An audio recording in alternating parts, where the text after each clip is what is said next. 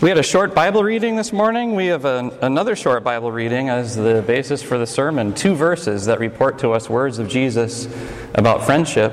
They're in John chapter 13, verses 34 and 35. Here's what Jesus says. "A new command I give you. Love one another. As I have loved you, so you must love one another. By this, everyone will know that you are my disciples, if you love one another." This is God's Word. You can follow along. There's a sermon notes printed on an insert in today's worship folder if you're following along or listening at home or online. That's also posted on our website, the notes, if you want to follow there. And there's questions afterwards for personal reflection and study. I want you to think about friends right now, and maybe think of the best friend that you have. Think of the closest friend in your life. This is the person that'll take you to the airport at 4 in the morning when no one else will.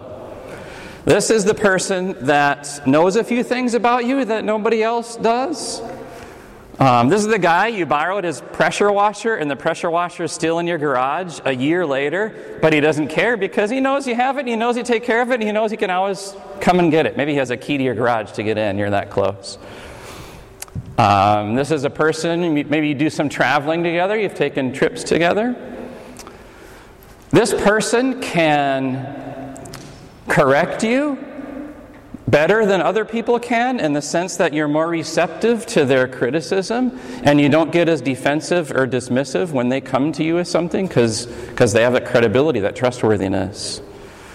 They can make you laugh about things that other people can't.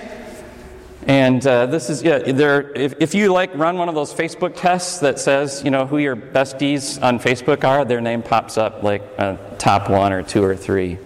I'm thinking of a childhood friend right now. We grew up together. When we were in the 5th grade, we crashed our we didn't try to do this, but we crashed our bikes into each other and we wiped out, and we still have scars to this day, physically and emotionally from that moment. We went to school together for 21 years. We roomed together in college. He's a pastor now. I am a pastor now. We're good buddies. He can text me in a text message one word that'll just make me bust out laughing. If anyone else texts me that word, I'm like, huh? Right? Because of the history there, because there's meaning to this. He can text me a number. I can tell you what it is if you ask me later. I'll tell you what the number is. You would text me that number, and I'd think, what in the world are you talking about? He texts me that number, I'll bust out laughing. Because there's that history there, right? Friends. Friends are important, not just in our world, and not just socially and psychologically and emotionally, but friends are important spiritually. Friendship is all over the Bible. And so we're launching this Sunday series called Friendship, Everlasting Love for Lasting Relationships. Everlasting love is God's love and His friendship to us. You heard it in James 2 today about God's calling Abraham His friend. And Jesus is our best friend. And based on that, we're equipped to have fulfilling, meaningful, lasting, joyful, and perhaps more numerical friendships with others in our life. That's the point of our series and where we're going today. Let me tell you a little bit about what the Bible says about friendship and what sociology and science says about friendship, and even what you're saying about friendship in your life. Of the 27 books of the New Testament in the Bible, the phrase one another is used about 100 times. I say about because there's some one another's that maybe are a different Greek word, and then there'd even be more. But let's just 100 times the phrase one another is used. This horizontal relationships for the Bible. Jesus said it in John 13. We heard His words today. Love one another. The Trinity itself, the triune God, Jesus, has had a friendship or a horizontal relationship within the Trinity, with the Father and with the Holy Spirit, forever. Before the beginning of time, friendship and companionship and relationship existed within the Trinity. We have, as one of our 4 core values of our discipleship here at Holy Word, we have one that relates to friendship and relationship. Which of the B words relates to friendship and relationship for our discipleship process? Say it louder. Belong. Belong is part of our values of our discipleship process. We see the Bible. We see Jesus in friendship. Jesus had friends. He had his disciples. He had his inner circle, Peter, James, and John. Friendship is all over in the Bible. I'm going to talk more about where it is in the Bible, but we just need to recognize that friendship is a call of God for our lives, even a command of God for us, and it's good for us. It's good for others. It glorifies God. In Jesus' words, he said, if you're good friends with others, they're going to see me in you, and they'll know that you are my disciples. So there's all kinds of good reasons to have friends and practice friendship. I think we typically look at what would be the widest circle of friends in our world. At social media, I would say, is the widest circle of what we would call friends. Right? Do you know what the median is for Facebook friends? So if you take the billions of Facebook users, right, line them up and take the middle person, whoever the Facebook user is, as far as number of friends goes, 0 to zillions. Where's the middle? The median? 200. So half of Facebook users have less than 200 Facebook friends. Half the users have more than 200 friends. I would have guessed it would have been higher. I was surprised when I saw that number. I would have thought it would be higher. Now that follows scientific studies. Scientific studies show that your circle of acquaintances that the average person has in this world, that the average person can handle, that we interact with, that on a face-to-face, not Facebook now, but just in our real world, our circle of acquaintances that we could say, yeah, I'm friends with that person, is 100 to 200, depending on how extroverted or introverted you are in your personality and where you live, right?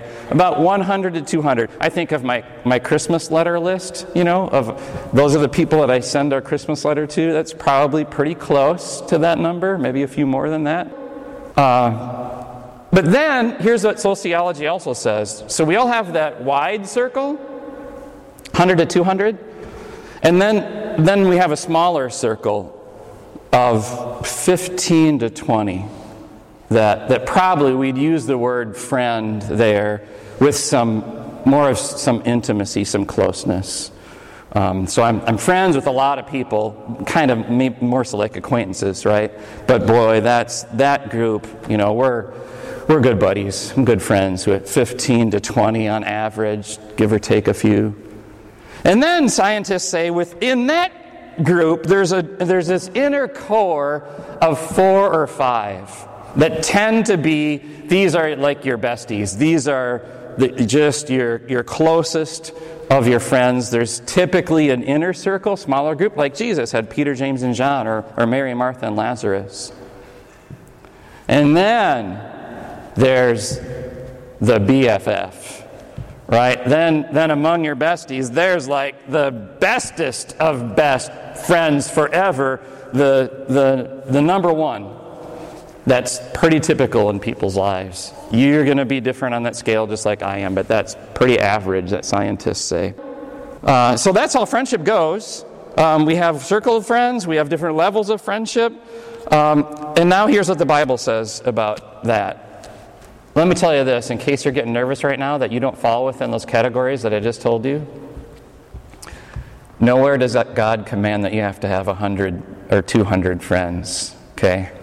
Nowhere does the Bible say you have to have 1 million Facebook friends or you should only have 16. The Bible doesn't give you guidance on that, so don't worry. And it doesn't say you have to have a core circle of friends that numbers about 15. It doesn't say you have to have a best friend. And nowhere does the Bible say you have to fall into those sociological categories. Those are just generalities I'm sharing with you that tend to outline what friendship looks like in our world. But the Bible does say this.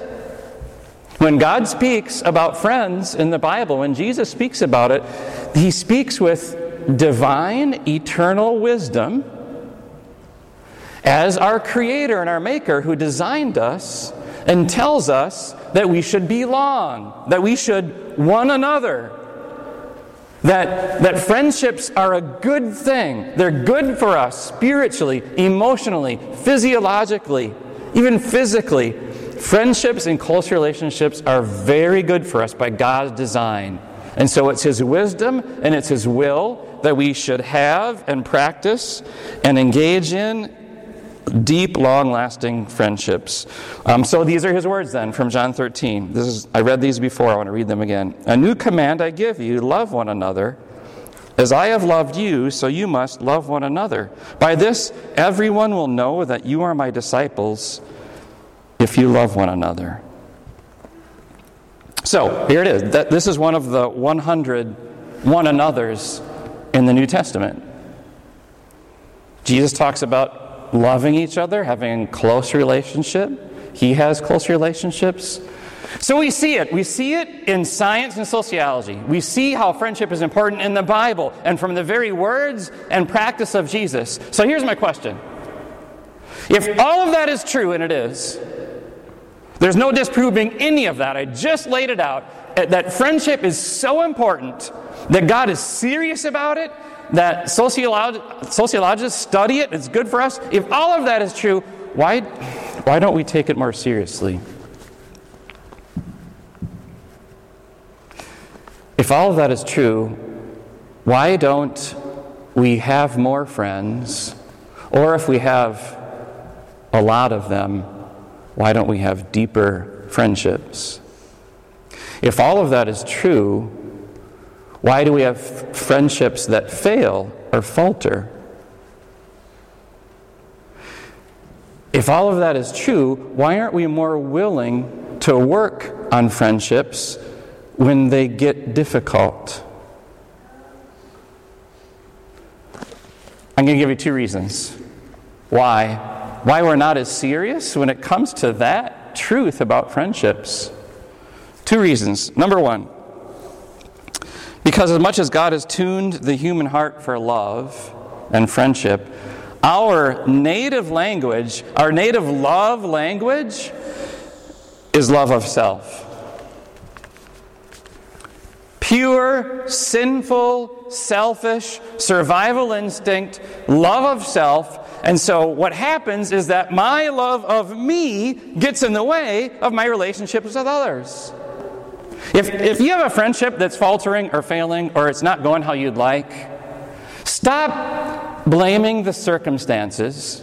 Stop blaming the other person and they're so hard to get a hold of, or they said this, or they stabbed me in the back, or they went... Stop blaming everything else. Look at yourself in the mirror and say, God is serious about friendships, and I think I need to get more serious about this too. I haven't been the friend that I could be to that person.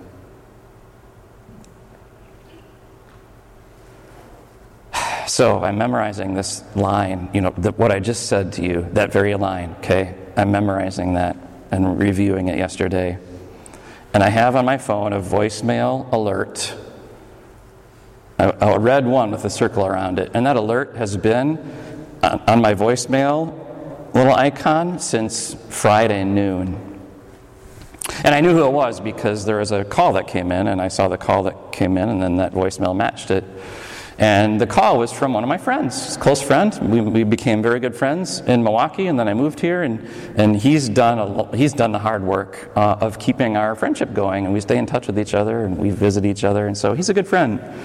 And we do this, we keep in touch, we leave voicemails if we're busy and we understand each other, and he has work and I have work, and sometimes we'll leave a voicemail and not call back for a couple days, and we chill about that, that's fine. But this was his 3rd time that he left a voicemail for me that was like over a week and a half period prior to Friday. And I was just busy. There was Easter going on. We had outdoor service. Then I whisked away to a conference. I was hosting a conference in San Antonio. I didn't get back. I didn't even text him back. I just thought, well, our protocol is whenever we get back. And as I'm calling him yesterday to return his voicemail, this third one, I kind of thought, that was kind of crummy of me to not get back to him for a week and a half. And so sure enough, one of the first things he says was, "Oh, hey, you're alive!" And he was kind of kidding and kind of not kidding.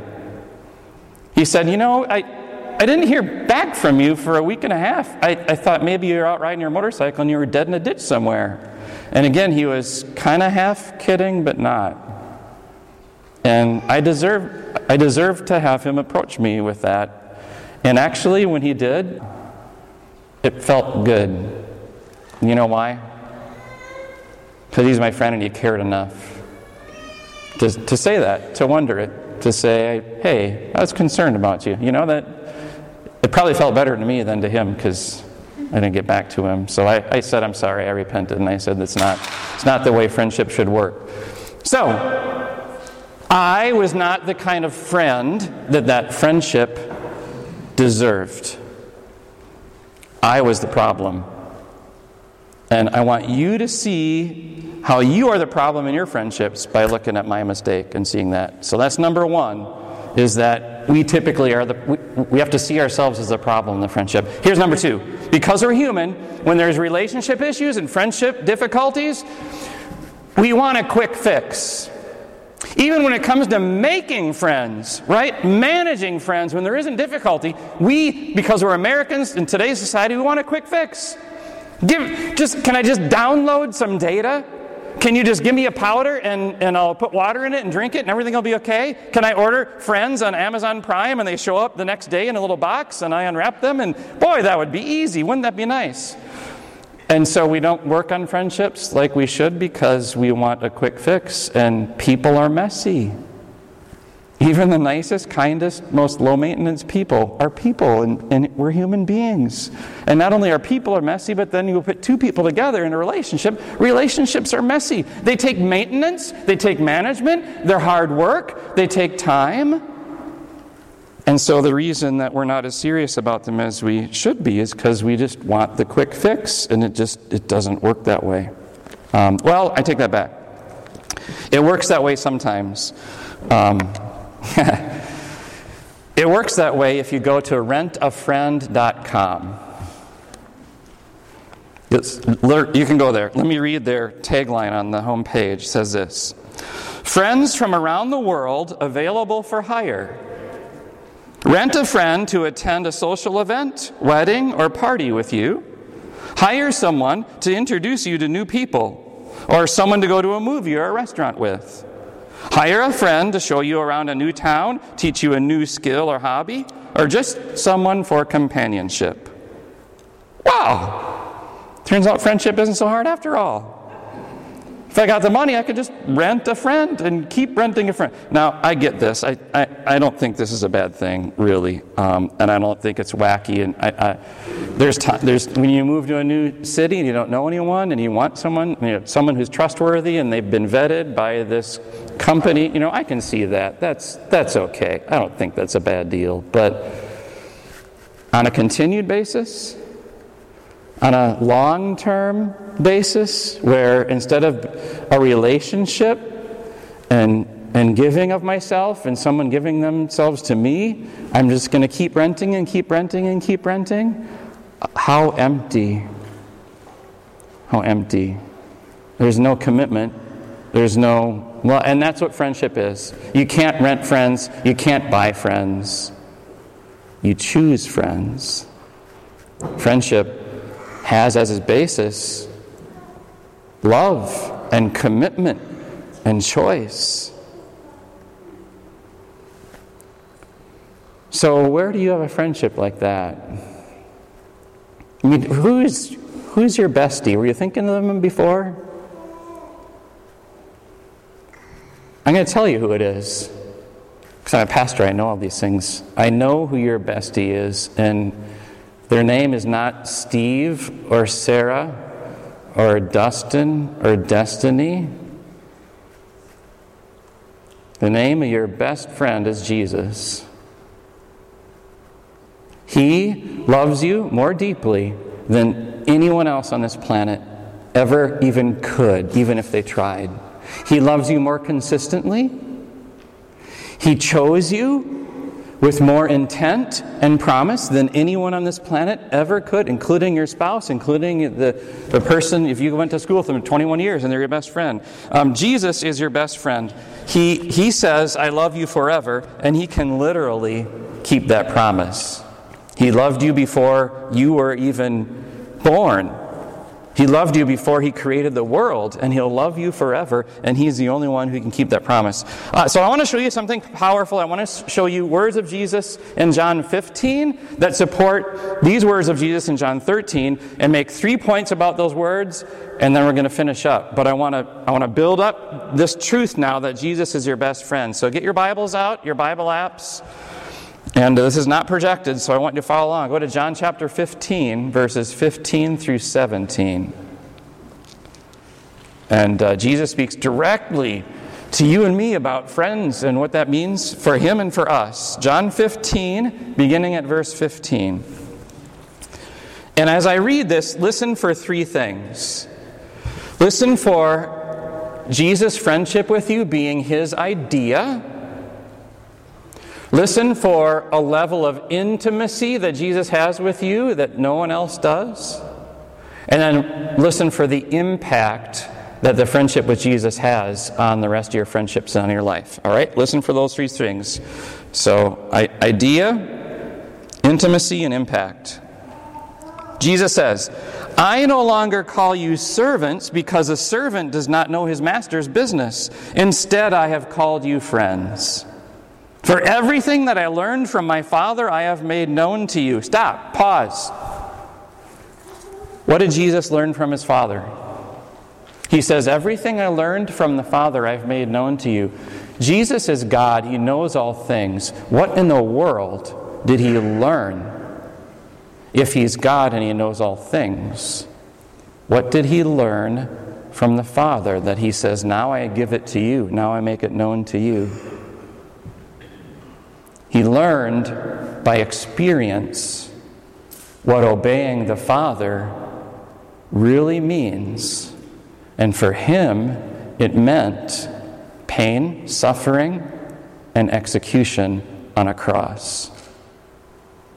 So He's starting to give you a hint here as to how much He loves you. He says, the Father made those things known to me, that's what it'd take for me to say to you, you're my friend, and I endured them for you. And of course now He says, this is part of our friendship now, and now I will press this cup of suffering that the Father has given me to your lips. And you will suffer too. So your friendship with Jesus is not always a cool, soft pillow. It involves suffering and work. But it's glorious and it's good. All right, that's all packed into that statement. Everything I learned from my Father I've made known to you. You did not choose me, but I chose you and appointed you so that you might go and bear fruit that will last. Impact. So that whatever you ask in my name, the Father will give you. This is my command. Love each other. So first of all, this idea that Jesus is your best friend. Whose idea is that? It's not yours. All right, Jesus says, you did not choose me, but I chose you. So I'm thinking, if Jesus could pick anyone in the world to challenge Him to a game of Scrabble, if He could pick anyone in the world just to hang out with for an afternoon, maybe go fishing at the lake, he could pick anyone that He wanted. He could pick anyone in the world to have His back, like friends do, to spend time with, to laugh with, to go to school for 21 years with. If He could pick anyone in the world, there's no way it would be me. And He proves me wrong. He says, yeah, it is you. You did not choose me, Jesus says, but I chose you, and that's true of all of you. None of us are qualified to be Jesus' friend. How would I ever play a game of Scrabble with Jesus and have him enjoy it? But he does. He would, because he wants to. Jesus, so his friendship with you is his idea. And so Jesus doesn't post his profile on rentafriend.com and hope that you'll see it there and you'll come his way, that you'll notice him. He doesn't even just throw it out there, kind of like he's searching for maybe something going on between the two of you. Maybe you can be friends and do stuff together. And he doesn't even ask, will you be my friend? He doesn't, because he doesn't want you to have to answer yes or no. He doesn't ask. He says, I have called you friend. He doesn't ask. He doesn't ask. He just says, this is it. You're it. I am your friend. It takes nothing from you. You don't have to find me. I'm coming to you. It's my idea. And he loves that idea. And he loves you. He even likes you. Imagine that. Me too. All right, so in grace, Jesus chooses you to be his friend, and he says you're his friend, and that's forever, ever, ever. Secondly, Jesus is your best friend because of his level of intimacy. Jesus' intimacy is closeness to you, his understanding of you. He can finish your sentences.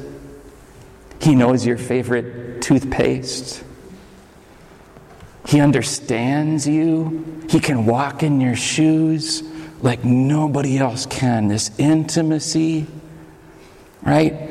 That has a depth and a richness to it that is not matched by a single person on this planet, including your spouse, including your bestie, and never will be. That's why I say he's your best friend, because he has this depth of intimacy with you. And so, yeah, there's all these different levels of intimacy, right? You have or closeness. You have a level of closeness with all your Facebook friends. You have a level of closeness with the 14 or 15, and with the 4 or 5, and with the number 1 best friend. Different levels of intimacy and closeness. Jesus beats them all. Now, he has words earlier in John 15. So if you're still there and you're patient in your Bible, look at verse 13. Here's what Jesus says. Oh, you see it up on the screen too. It's projected. Greater love has no one than this,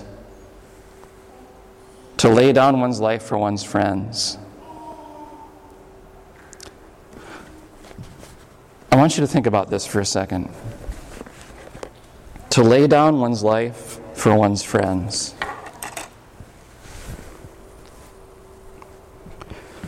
When Jesus was laying down his life for you, when he was being whipped, and the whips were actually poking and yanking out his nerve endings under his skin, sending lightning bolts of pain to his brain, and he was thinking of you. And when he was stretched out on the cross, and the cold iron of the spikes touched his skin, and he was thinking of you. When he was suffocating to death and struggling to, that scary, scary feeling of struggling to breathe and knowing his life wouldn't last long, and he was thinking of you. When the Father turned his face away of his own Son, and Jesus was thinking of you, right in these words, Jesus tells you this: I was thinking of you as my friend. He was not thinking bad thoughts of you. He was not thinking, oh, great, crummy person they're going to be. I'm doing all this for them, and they're not going to live as my friend like faithfully like I am to them. He was not thinking those things. He was not thinking of how terrible of a person you would be. He wasn't thinking of all your guilt and all your shame. And he wasn't thinking bad thoughts. He wasn't thinking of you as anything but his friend. And Jesus says, almost like matter-of-factly, well, isn't this what friends do? It's what I do for my friends. And now he's risen from the dead, and he has all power and all authority over everyone and everything, and he still thinks of you in the same way. It's like a king who has time for his own little son. Like a celebrity who walks past all the other people and comes to you and says, hey, I know you. Jesus thoughts of you then, after he rose, today, and forever are in his words. I've called you my friends. I think of you as my friends. Jesus is your best friend, and you're his too, he says it. Finally, number 3. I just think of the impact of Jesus' friendship in your life. Amazing. This is an amazing study. I found this in my sermon research. The Harvard Study of Adult Development. Google that and look into it. The Harvard Study of Adult Development. I think it might be called right now the Harvard Second Generation Study, because here it is. In the 1940s, Harvard what they wanted to do is they wanted to study the development of men, especially in regard to their relationships. And so they found some Harvard graduates, and they found some teenagers, 19-year-olds living in Boston's homeless slum areas, and over 700 men they started studying. And this is now a renowned, historically significant study, because most research studies tend to be done after the researchers, go to something else or die. This study has continued for over 70 years, and it goes on still today. So they can go back and look at the data and the research. And so, amazingly, after the year about 2000, getting close to 2010, they had enough research where they could go back and study it and then predict. Here's what they said. This is our challenge in this study. Can we predict which men who used to be middle-aged men and now are becoming 80-year-old men, which ones are going to be happy and healthy based on all of our research and all of our billions of pieces of data? Let's see if we can. And they did. So as a result of this study, they will tell you, you can find this. If you want to be a happy and healthy 80-year-old, here's what to do when you're 50 or 40 or 30. And it doesn't have a lot to do with cholesterol, though medical doctors might argue, but that's a piece of it, but not as big of a piece when it comes to health and happiness as this. The men who become octogenarians and 80 years old are healthy and happy old men, and not grumpy old men, and not diseased and dying old men, when they tend to have close, meaningful, enriching relationships and friendships. The study uses the word buffer when it talks about these kind of relationships. And it says this: having closeness with people in relationships and friendships can be a buffer, and having less emotional pain and more emotional fulfillment in your life because of friendships can actually be an insulator against physical pain and even disease. This is not 100%, but these are trends. And so they show the impact of friendships and relationships in our lives. What they do for us, not only what they do for others. And guess what? That study, is amazing as it is and interesting to read about and look at, really doesn't tell us anything that God hasn't already told us and designed into people. That's His wisdom, and that's His will, and it's the call of Jesus. Love one another. And when Jesus is your best friend, here's how you can love other people better. You can take risks with others because you know your friendship with Jesus will never fail. And you can get messy and you can get downright dirty and it can be difficult to engage in relationships and friendships with people because you know that you can never get as dirty and bloody and painful as Jesus did to have a relationship with you. And He did the same for that other person who you're engaging with. So, Jesus' everlasting love is a blessing not just for you alone, but a blessing meant for you to share in your lasting friendships with others. My prayer is that God blesses us as we consider friendship over the next few weeks on these Sundays. And that you grow with me. Maybe in the number of friends, maybe in the quality of friends, but that you grow closer to Jesus, your best friend, and closer to others. Amen. Let's pray. Jesus, I see you as my Savior. I see you as a risen King, ruling with all power. I see you as the one who has the ability to be everywhere and do everything. I don't know if I see you as my best friend often enough. I don't know if I tune into the intimacy that you bring and give to me freely and that I'm simply not enjoying because I'm not aware of it and maybe honestly I don't believe in it as much as I could. Jesus, you promise that you're my best friend. You come to me without waiting for me to come to you. You forgive my sins and have mercy on me and choose me even though I'm not qualified. May all those things that I heard from your own lips today open my eyes and my heart to see how close and intimate you are to me and want to be to me even more.